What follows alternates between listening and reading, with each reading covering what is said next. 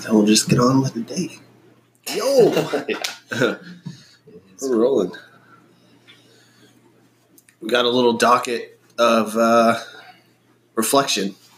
We had last week's episode was with Brett Wilishka, a guy that I've been working with for about 3 years in his off season.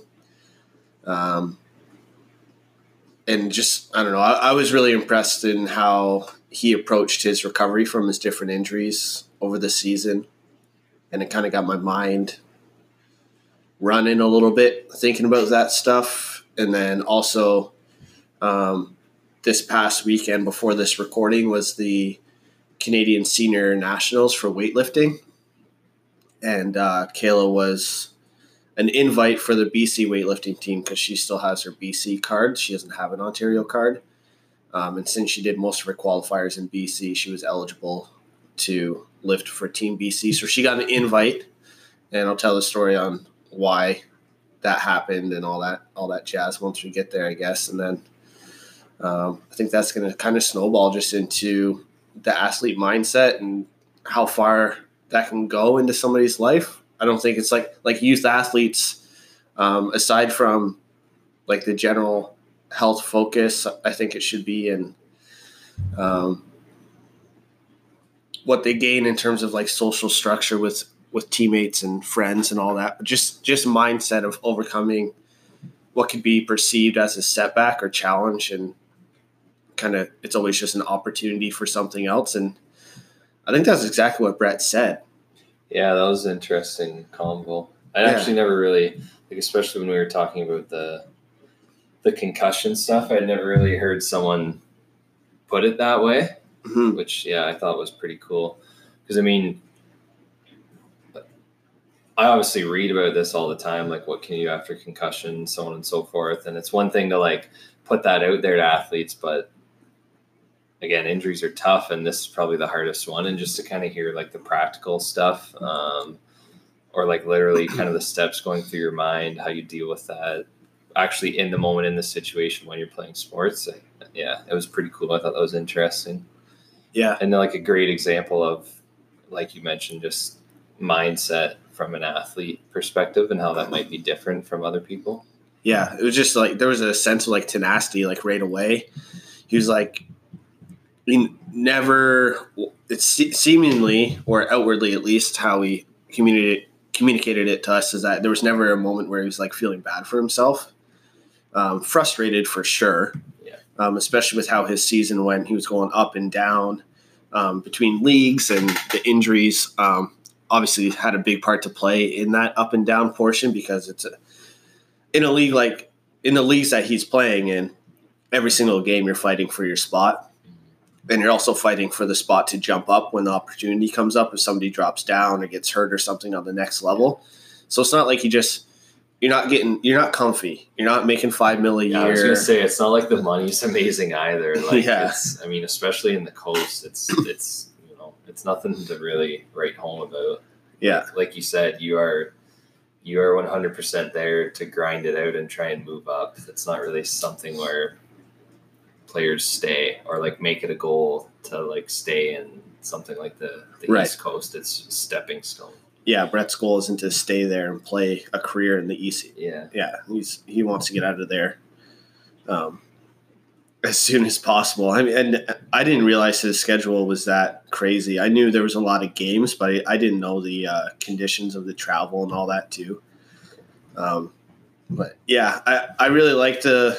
I guess from like an injury standpoint, I hear so many different conversations about that in, say, a month, maybe, because it doesn't come up that often, but maybe there'll be a couple conversations I have a month of somebody who has injured, and I'm using my hand quotations right now, injured themselves, because there's always this like, are you hurt or are you injured? Are you sore or are you hurt? And it's like, there's different levels to this. It's not like, so Brett's head injury, or Brett's, sorry, fuck. He's going to be pissed about that. Brett's head injury. Well, we don't know which one you mean. Is that's an injury, especially when you're talking about your brain. I mean, you're the brain guy, you know all the ins and outs there. It's such a fragile and obviously necessary organ to take care of. Yeah. And when something's not working there, it's a big problem. I gave a presentation in the past couple of weeks at 2 different hockey teams on this.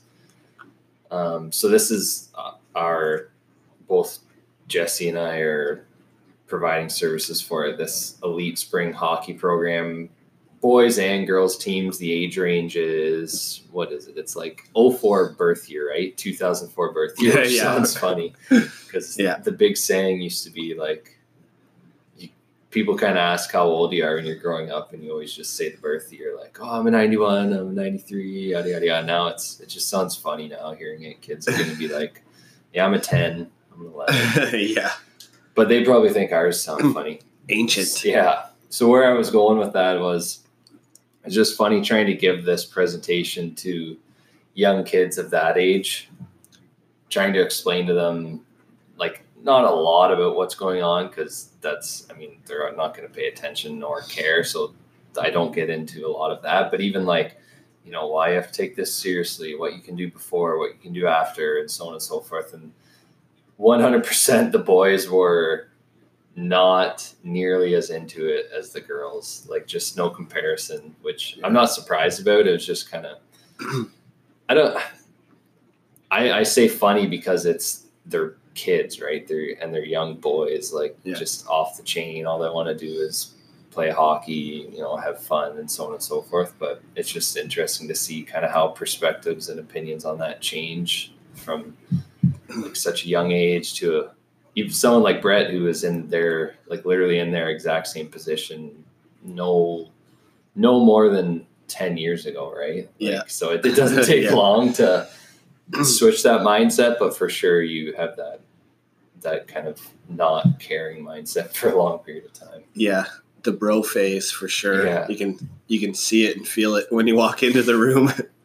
It's funny how this is a generalization, but the track record shows for me when I work with young athletes of the same age, around that age range, it's like the girls, in terms of movement, strength, and maturity, are like leaps and bounds ahead of the guys all the time.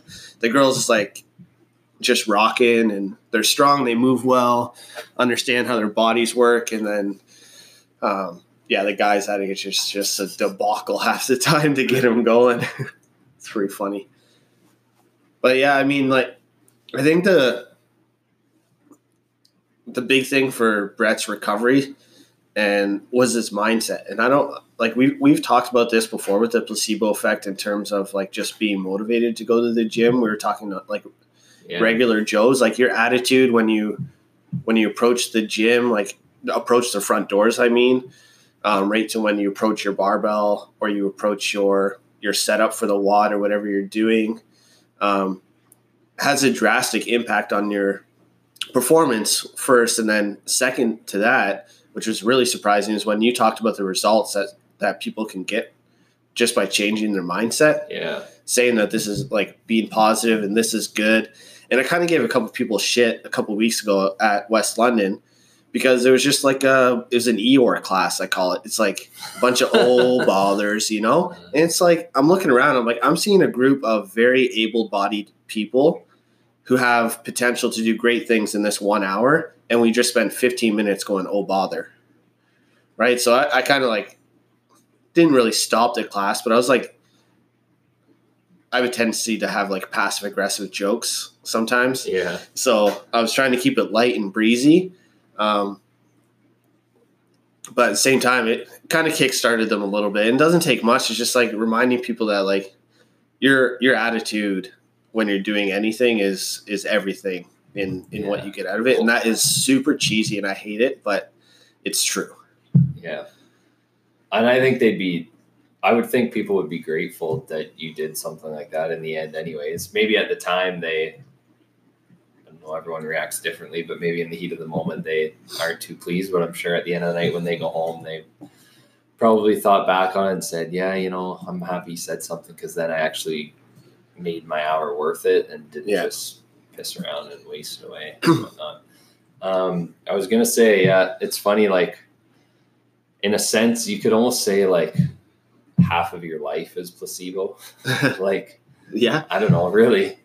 If you just think about just how big your mindset is, right? Like just think about your day-to-day actions. Like if you think you have a good morning routine and you think it makes you feel good regardless of what you're doing, and I'm not talking about just health here, but health as well, then that could set you on the right path for the day. Same thing, like when you're at work, if you think you're doing a good job, that's going to kind of remotivate you, reinvigorate you, and kind of keep you going, push you forward. I think you could break like 1,000 million different situations down like that, and just kind of pick it apart and say, like, if you have a positive mindset on this, then it's just going to trigger that domino effect. And so I don't know. I see what you're saying. Yeah. So I guess maybe you wouldn't call that placebo necessarily, because I know placebo is more like, okay, we're using treatment A and we're getting like effect A or B, whatever, something like that. But still, like, there's no denying what a positive mindset can do. Yeah, for sure. It's almost like creating a purpose to what you're doing. So that you're a little bit more, we talked about it a couple of weeks ago, the motivation thing. Like if you can apply a purpose to what you're doing, you're going to be more motivated to do it because there's more on the line. It's like, okay, if I do A, I'm going to get B out of it. And if I don't do that, then I don't get that positive outcome or whatever it is. And I think the part that I struggled with early on when I was coaching with like calling people out on their shit a little bit was that I didn't feel that it was very caring to do that. And in fact, it's the complete opposite. Like I found that I was trying to be like empathetic with people. So when people would come into the gym and say, oh, I've had, or just not feeling it, that's kind of people that say, they're like, yeah, I'm here. I'm just here. I'm going through the motions. I'm here. Not really feeling it today. And I would be like, oh, okay, sorry you feel that way. And like, what's going on? And all I would do is like push them further down that rabbit hole by asking them about that thing. When it came down to it, it wasn't anything. It was just their mindset that day and their approach to everything. Yeah, they were just slumping. Reason. Yeah, they were being an Eeyore all day long. So me pushing them further down the rabbit hole that way didn't help them any.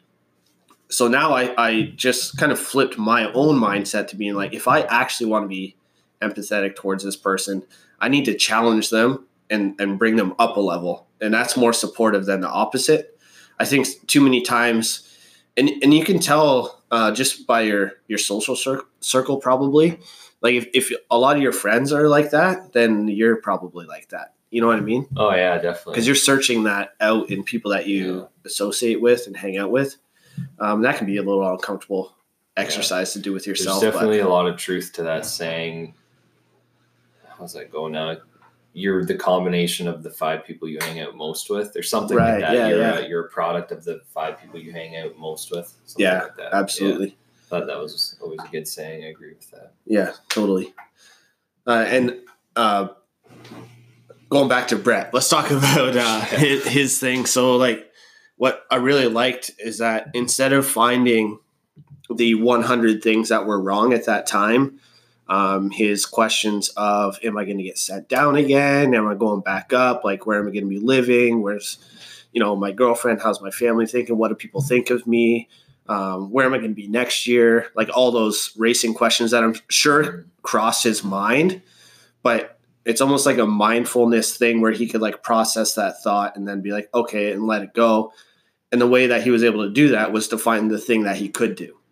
So now he doesn't have to worry about all these things that are out of his control because he has this one thing that he could control. So he talked about like he wasn't on the screens or anything like that, which is probably a good call. Yeah. But he was exercising his mind by like playing with a ball, juggling, like low difficulty things for him. Just like getting his hand-eye back, getting his focus back, moving his eyes around a little bit, all the things that you got to go really slow with in the initial recovery from a concussion. But he pushed it there, and he found things that he could do, and he let go of the things that were out of his control. And then that gives you a lot of freedom when you do that, because now you're in control again instead of your injury being in control. And I think too many people would go down the route of, I'm concussed, and like start identifying as the injury. Just like if somebody, so Kayla's example, like, I have a broken elbow. She was like the broken elbow athlete.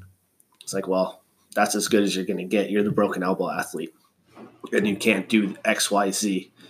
But you flip it the other side and it's like, I can do this and I'm going to get back on the ice, or I'm going to get back on the platform, or I'm going to get back on the floor, or whatever your sport is. It's a freeing sort of feeling and gives you some sort of purpose again, because athletes, that's a good point. Yeah. I think in the end it could maybe end up being, quite often it could be a blessing in disguise. I think, like, especially if, I don't know, just kind of sticking with the athlete perspective, maybe if you have a bunch of things that you were neglecting and putting off for a very long period of time that you knew about, but kind of in the back of your mind, you just kind of, kept shrugging it off, whether that be, I don't know, this is very abstract, but it could be a number of different things. Like if you're an athlete and maybe your nutrition isn't on point, you don't put any time into mobility, maybe, your sleep is crap for reasons that you're aware of, or maybe you're being a bad teammate, like whatever, it could be any number of things. Mm-hmm. And then once you get injured, I think what that can create is, you mentioned, like, kind of shifts the perspective, but also I think for whatever reason, it forces you to definitely sit down and do a little bit of,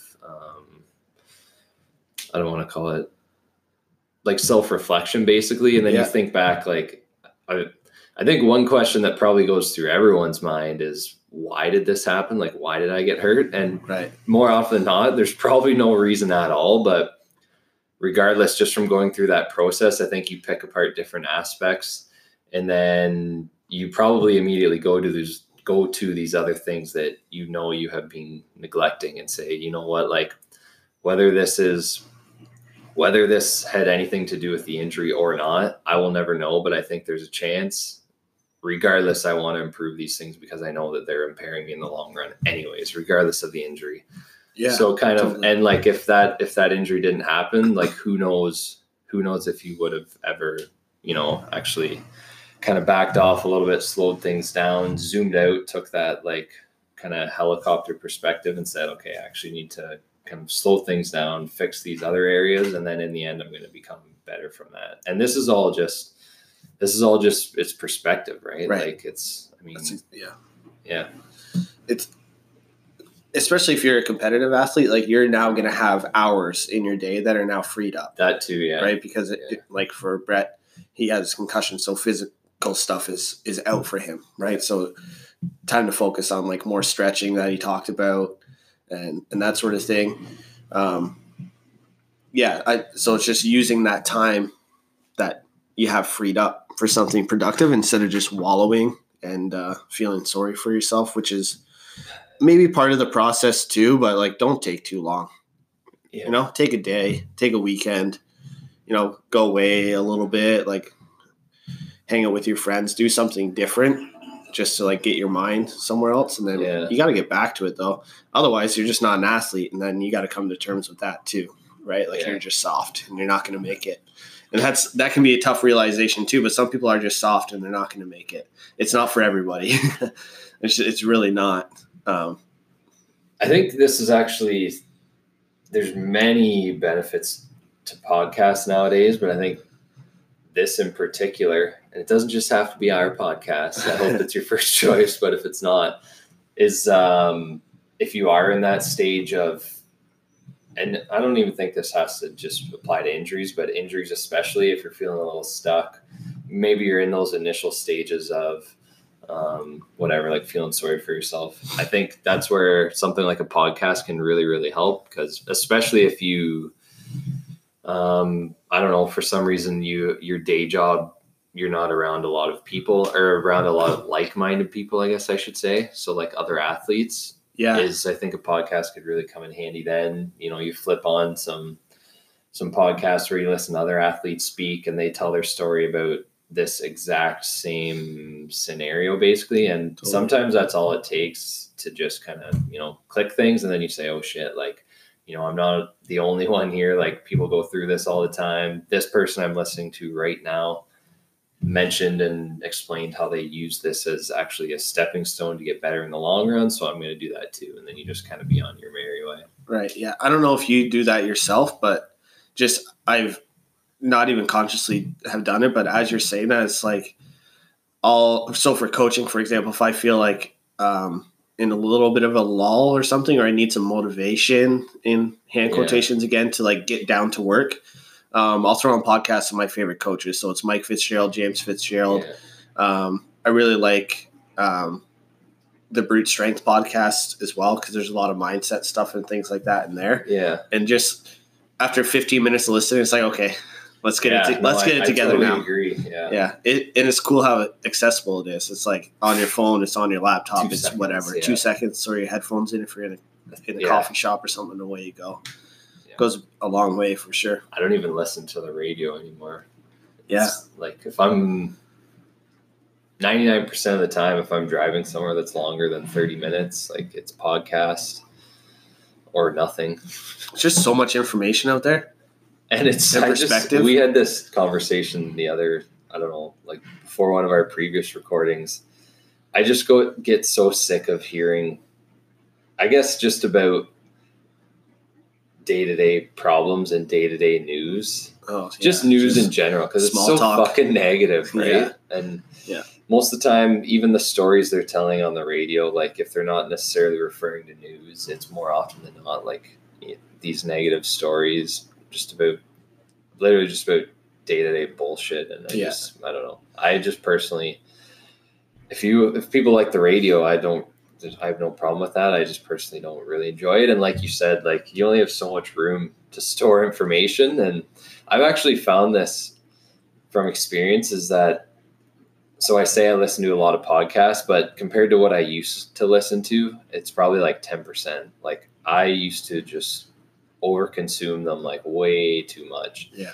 And like make a goal to, like today I have to listen to another podcast that's on my to-do list. Like I have to learn about this, that, and this. And after a while, I just felt like it was way too much. I wasn't really retaining as much as I would like. And one thing I've come back to now, which I've found massive benefit from, is actually just revisiting old stuff. Because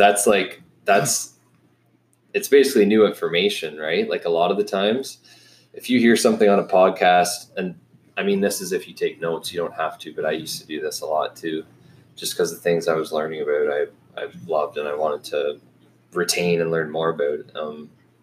And actually the first times that I ever did this, like when I started listening to podcasts, when I read my first book, when I was like 22 or 23, this was when I got injured playing hockey, and I was like, fuck, I need to do something with myself.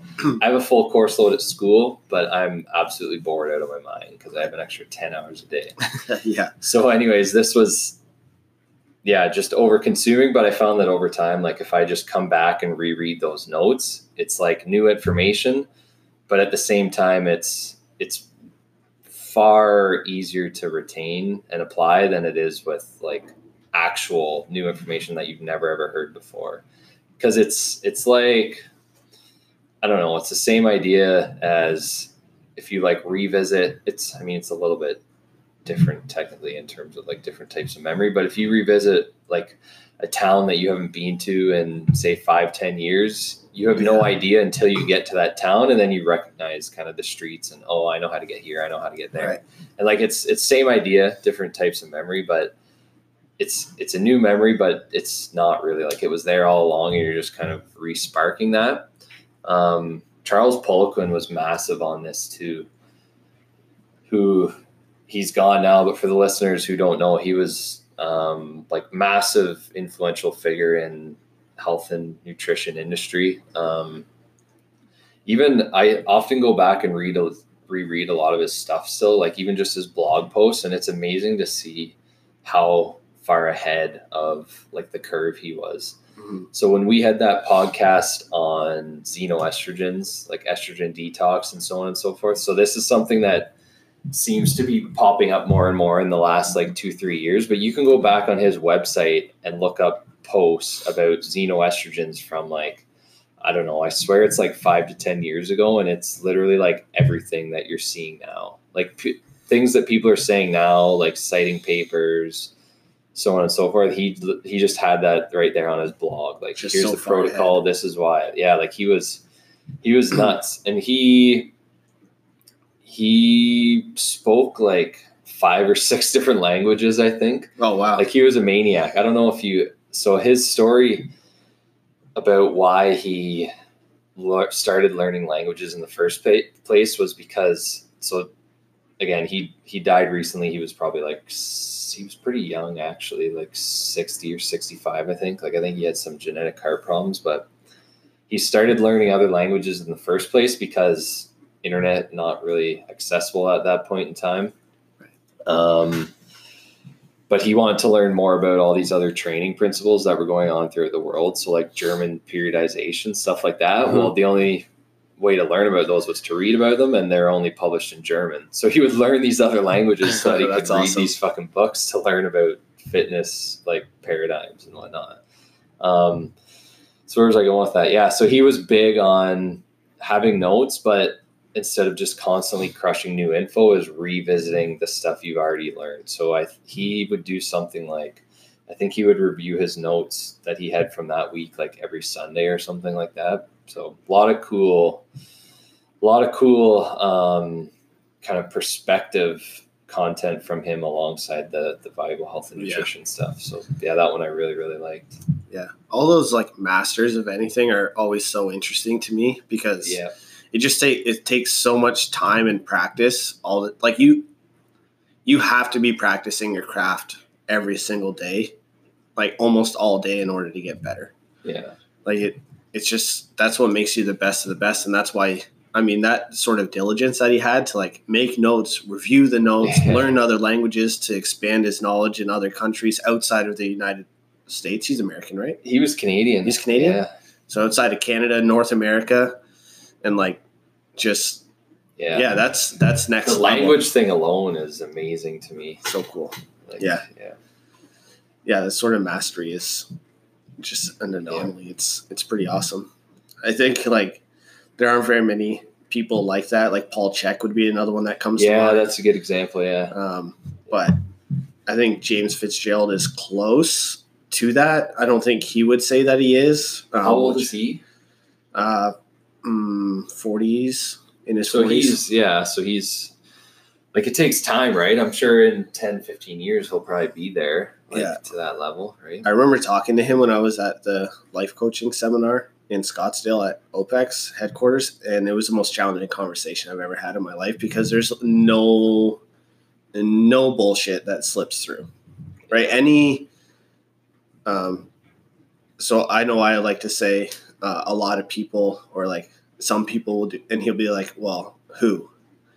Right. And it's challenging every single generalization that somebody makes until it's refined down to the actual stuff that matters. And then that's the whole conversation. But it's so intimidating. Oh my God. So when people are like that, they're so intense and so like deliberate in their, even just I don't mean shit to him. He won't remember who I am, but he took so much time in that 5-minute conversation to like boil it down to exactly what I was trying to tell him. Yeah. And then he gave me feedback on that directly. That's cool. And it was like the most incredible 5-minute conversation of my life. It was pretty cool. So is that along the lines of, I'm trying to remember this other saying. It goes something like, say what you mean and mean what you say, or something like that. Yeah, I would say so. Big on sure. that. Yeah, I would say so. Yeah, it was. I like that one too. And if you listen to a lot of people don't like to listen to his podcast because, or ones that he's a guest on, because he's a challenging conversation to have. But that's how you become a master of what you're doing. It's like you're questioning everything to get down to the truth or what you perceive to be the truth. And if you just accept what people say on a whim and be like, yeah, okay, that sounds good, then you can't sort through all the bullshit and find the stuff that actually matters. Yeah. Which is, I mean, those are some, this day and age, in a time with social media, all the information we're constantly exposed to, I think having those tools is more important than ever. Yeah. You got to sort through. Yeah. All right, let's we'll loop her back. We'll get off our Great. We've had some good tangents lately, though. Yeah, it's good. So, you know, some people, when we get feedback, they literally just say, I can't wait to listen to the next tangent. Like, what's this week's tangent or whatever. Yeah, you never know where it's going to go. I want to brag about Kayla for a little while here. Yeah. I just want to talk about, because I think it's a good example. It's an incredible example of what an athlete is. And we got a sense of that if you listen to last week's episode. You got an example. Hearing Brett talk for himself about himself, you hear his perspective and his mindset and his approach. So I'm going to go at this from and it's cool for me because this is a situation where I'm not the coach or the athlete in this situation. I'm essentially a bystander and just witnessing this happen around me and try not to be too involved because that's not my job. Like my job is just to be there and support basically in this situation. I think, I don't know. So quick rundown, in December 6th, let's say early December, Kayla was at junior provincials for weightlifting. She needed to hit 150 kilo total to qualify for nationals. So she goes through her snatches. I think she missed her first one, hit her next two, put herself in a position where she'd have to PR her clean and jerk in that portion of the competition in order to qualify for nationals with a 150 kilo total. So first two lifts go great. Clean and jerk is definitely her more consistent lift over snatches. Snatches for her, a little bit more nervous about. And clean and jerks, it's like she's one of those athletes or one of those weightlifters that if you can clean it, she can squat it, she's going to put it overhead. It's not a problem. Which isn't that kind of like a rule of if I've heard this from legit Olympic weightlifting coaches before, where it's like it is a sin if you can clean that up and can't get it overhead. And to me, I am the exact opposite. Me too. It's I have no problem getting this up, probably not going up overhead. Yeah, totally. I totally agree with that. Yeah, but I think you're right in the sense that from a weightlifting standpoint, if you're a weightlifter, if you clean it, you better be putting it overhead or else quit. So I don't want to derail you here too much, but if you ever watch that Jared Enderton guy is a great example. So a guy from CrossFit Games, I think he won that the speed clean and jerk ladder from last year, I believe. Yeah, he's a beast. If you ever watch someone like that do a jerk overhead, it is insane. It's there's no movement. There's hardly any dip. It's amazing to me how they're able to get that overhead with such minimal total movement. It's crazy. It's the bar doesn't move. They go under it. Yeah. Right. It's a little tiny pot, and it's 400 pounds. That's the thing. Yeah. And he's doing it absurd. Touch and go. I'm using the balance from receiving my clean to put this up overhead. Yeah. Yeah. At that point, there's so much physics involved with the whip of the barbell and the timing of the dip and drive and all that stuff. That's next level thinking. Yeah, it's incredible. Just watch any of the world record clean and jerks and on the jerk, the bar doesn't move. They're getting down underneath that thing as fast as possible. But yeah, I think that's a number one rule for clean and jerks. You best be at least trying to put it up over your head. Damn it. So, her first two clean jerks go great. And then it's time to send it, right? It's she's got to go for it. Hits the clean. So watching, I'm game over, right? She did it. She's going to jerk this, no problem. And there you go. You qualify for nationals, right on the button, 150 kilo total. Away you go. Now, keep in mind, just to make it a little bit more of a story, I'm sitting between her grandparents when this is happening. I got grandma on the one side and grandpa on the other side. So we're chilling, we're watching. They have no idea really what's going on. So I'm trying to explain to them as this is going on, what's happening. They were all confused why she only lifted 3 times and the orders all over the place. It was fun. So she goes for the jerk, hits it, right? Lockout. As she's recovering her feet, her back foot doesn't quite, I think it was her back foot doesn't quite make it all the way up. So she doesn't get the down signal. So now she's kind of stumbling a little bit, holding the bar overhead, trying to get her feet back together so that she can get the down signal. As she does that, she overcompensates and then dumps it off to her right side a little bit. And as a consequence of this whole thing, her elbow kind of went a little soft and then ended up with an avulsion fracture in her right elbow. So obviously really disappointing for multiple reasons. Like that's the lift you got to hit. And in CrossFit weightlifting, she hit it. And rules are rules, and you got to hit the standards and all that stuff, right? So was it like an immediate like that's definitely a busted elbow, or was this like an after the fact thing? Like, hey, I think my elbow's really boned. Watching it, you couldn't tell what it was that hurt because she kind of crumbled and the bar kind of hit her. So she was laying on the ground, and me watching, I'm like, I'm not sure if she's just hurt because the bar hit her and it's like scary, or like it bruised her arm, because it kind of like came down and hit her side a little bit, and then she ended up on the ground. So she's hurt, but it's hard to tell if it's like a scary thing or she's just kind of hurt or she's injured. Like it ended up being an injury. So they go through the whole deal, whatever. Go to the hospital, got an avulsion fracture in the right elbow. So you can only imagine for her how like dejected she feels. It's like this was her final junior competition. She's trying to qualify for senior nationals, and she had almost done it. So there's a bunch of thoughts I'm sure that was going through her head. Obviously, she was really emotional afterwards, and it didn't help that the guy that was helping her with like getting the sling on was a complete douche, but that doesn't really matter anymore. Just a tip, if you're working with an athlete and you think that they've hurt themselves, don't tell them that they're not going to be able to lift for a year. Like 10 minutes after they get hurt. Maybe just shut your mouth and wait a little bit. Classic. Or maybe do, because maybe subconsciously that's what motivated Kale to get back out there just to prove that guy wrong. But there were some dumb things said. So after that, similar to what Brett did, right? Brett's like, hey, well, what can I do? So after a couple days of being upset, they put her in a cast too at the hospital. I left that part out. Fortunately, when she went to the physio, they're like, let's get this thing off of you, because they knew that Kayla wanted to get back and competing as soon as possible.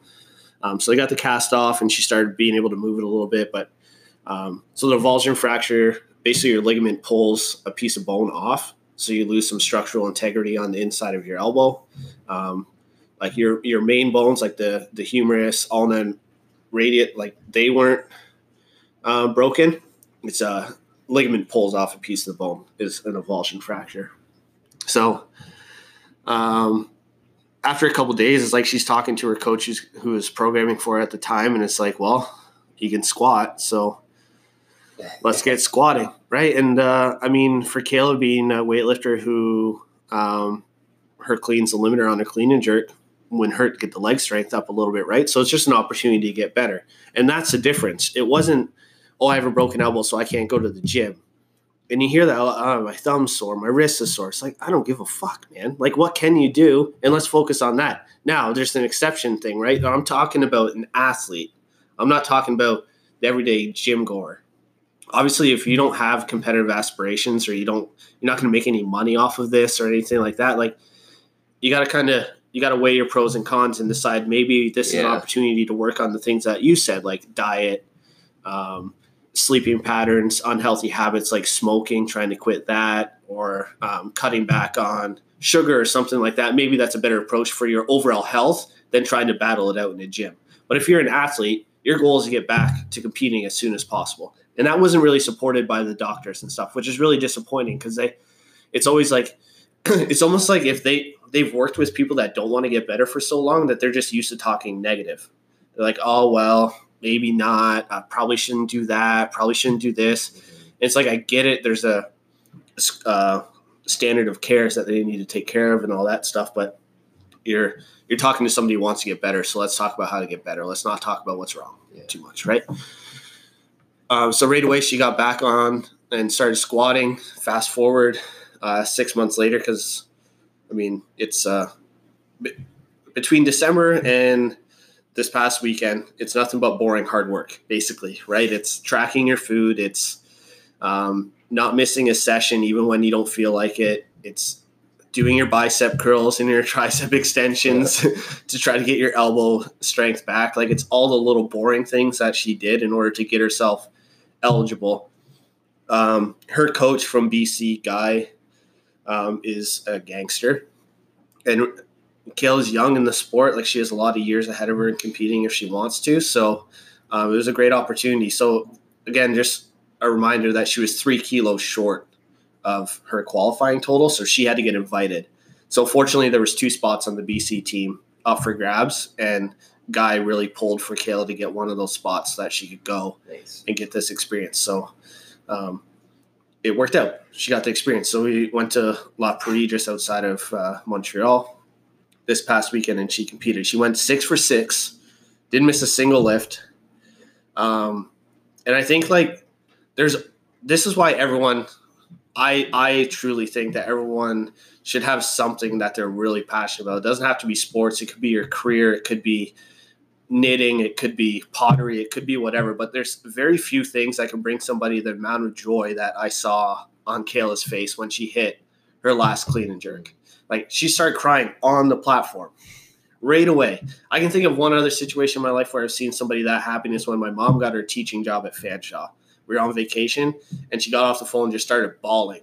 And that's not because that moment is so special. It's because they're so proud of themselves for working their ass off to get to that point when so many people, if you listen to that small talk, all the bullshit that you and I just don't have time for, right? Like the news and the whatever, the how's the weather talk and all that shit. If you spend so much time focusing on that, you never get to that point. But if you're mentally confident, not even strong, but if you're confident enough to get to that point, that's where you get, that's something that you earn. Like, nobody can take that moment away from her. And I don't know what that felt like for her. But she should be damn proud of herself to be able to get to that point, and to the point where it's like, it's an emotional response involuntarily, just right away. Yeah. And a lot of people never get that in their life. And I was listening to a podcast on the way, I think it was on the way home from Montreal. It was Brent Fikowski was on the Brute Strength podcast, and he was talking about how in the China CrossFit Championships, how he didn't do any of the touristy stuff. And this was the comparison is bang on, so I'm going to use it because I don't really know how to verbalize what Kayla did, because she hasn't explained it to me yet. I think it's still like what just happened sort of deal. But Brent's thing was, he sees all these other athletes that are at the competition and they're doing the touristy things. And it's like, well, I'm over here, so I might as well have that experience. He worded it perfectly. He said, anyone with enough time and money could experience those things. Anyone with enough time and money could go to Disneyland in China. They can go to the Great Wall of China. They can go wherever. Pick a place. You can go if you have enough time and money. But nobody will have the same feeling that he had winning that competition, because he's the only one that did it. Those are the things that, like, nobody can take away from you, and only you experience. And those are the special experiences that sport can bring people. And that's why I think that everyone should be involved in sport in some way, shape, or form, or at least find something that you're passionate about if it's not sports, so that you can experience those things. Because to me, that's what life's all about. Those little moments, those are the things that you don't forget. You're not going to remember standing on the Great Wall of China. Like, those, maybe if you took a picture, I don't know, that just sits on your phone and it's like 5,000 photos into your video camera album thing, and it's like you never even look at it again. Nobody can imitate that feeling. Nobody's going to feel that other than you. Yeah. There's little moments that you can't get anywhere else. That's, well said. I don't even have much to add to that. That was it. I can just tell you that there's like select moments. There's a lot of them, but some stick out more than others in my past from playing hockey that I can still, like, beyond vividly remember. I mean, there'd be certain games that I could name to you and I could still tell you like where exactly every single teammate in the room is sitting. Like, and I could still, and it's not like someone who goes through the ranks playing hockey, like it's not like you play with the same guys for 15, 20 years. Like you probably play with hundreds of different guys, but still you remember that so vividly that I could still remember that team that year, what players were sitting where, exact stall in the same room. And it's for the reasons that you just said, like, because you're with those guys like day in, day out, putting in constant work and effort, boring stuff, hard work, big skates, whatever, you name it, day in and day out, and you're all working to that exact same common goal. So when you get to that goal, or even when you get close to that goal and you can start to smell it, like you said, those are the experiences that you cherish, and those are the ones that you'll never ever forget. Right. So, and I think like you said it perfectly, like something that you're beyond passionate about, and stick to it and follow it. Yeah, actually follow through with it. And don't let things like take you off of that path. Like if it's something that you want to do, just you have to make it happen. There's a million different reasons why it's not going to happen. But if you can find one that it should or it can, then you got to do it. And like you mentioned, it's the effort. You remember the guys that were working beside you just as hard as you were in order to accomplish something that was special, that nobody else is going to have the same experience. That's something that you can't buy. You can't purchase that. You just can't imitate it. Yeah. And I mean, just in closing, I think that's one of the cool things with CrossFit classes is that you when you go through this, it doesn't even have to be the same people, but often it ends up being that way anyways, when you go through, a 20-minute AMRAP or whatever with the same group of people over and over again, that's why you develop some of those ties and bonds, right? Yeah. That's why it's so cool. That's why you can't really explain it to people until they actually go. That's right. Yeah. You get a group of people clapping for somebody and cheering for somebody who got the first bar muscle up and patting them on the back, or somebody who's, showing consistency, or when you come back from a layoff, you're like, oh man, we missed you and stuff like that. Like all those little moments, those are things that you can't get anywhere else. It makes it special. I'm done. I got nothing. That's it. I'm so sweaty. Yeah. This is it. Muggy today. Yeah. Wouldn't matter anyways. It's always sweaty. It's so sweaty all the time. Get stressed out talking to this mic. All right, kids. Go do something that gets you all excited and makes you want to cry today. That's right. Amen. And we'll see you next week.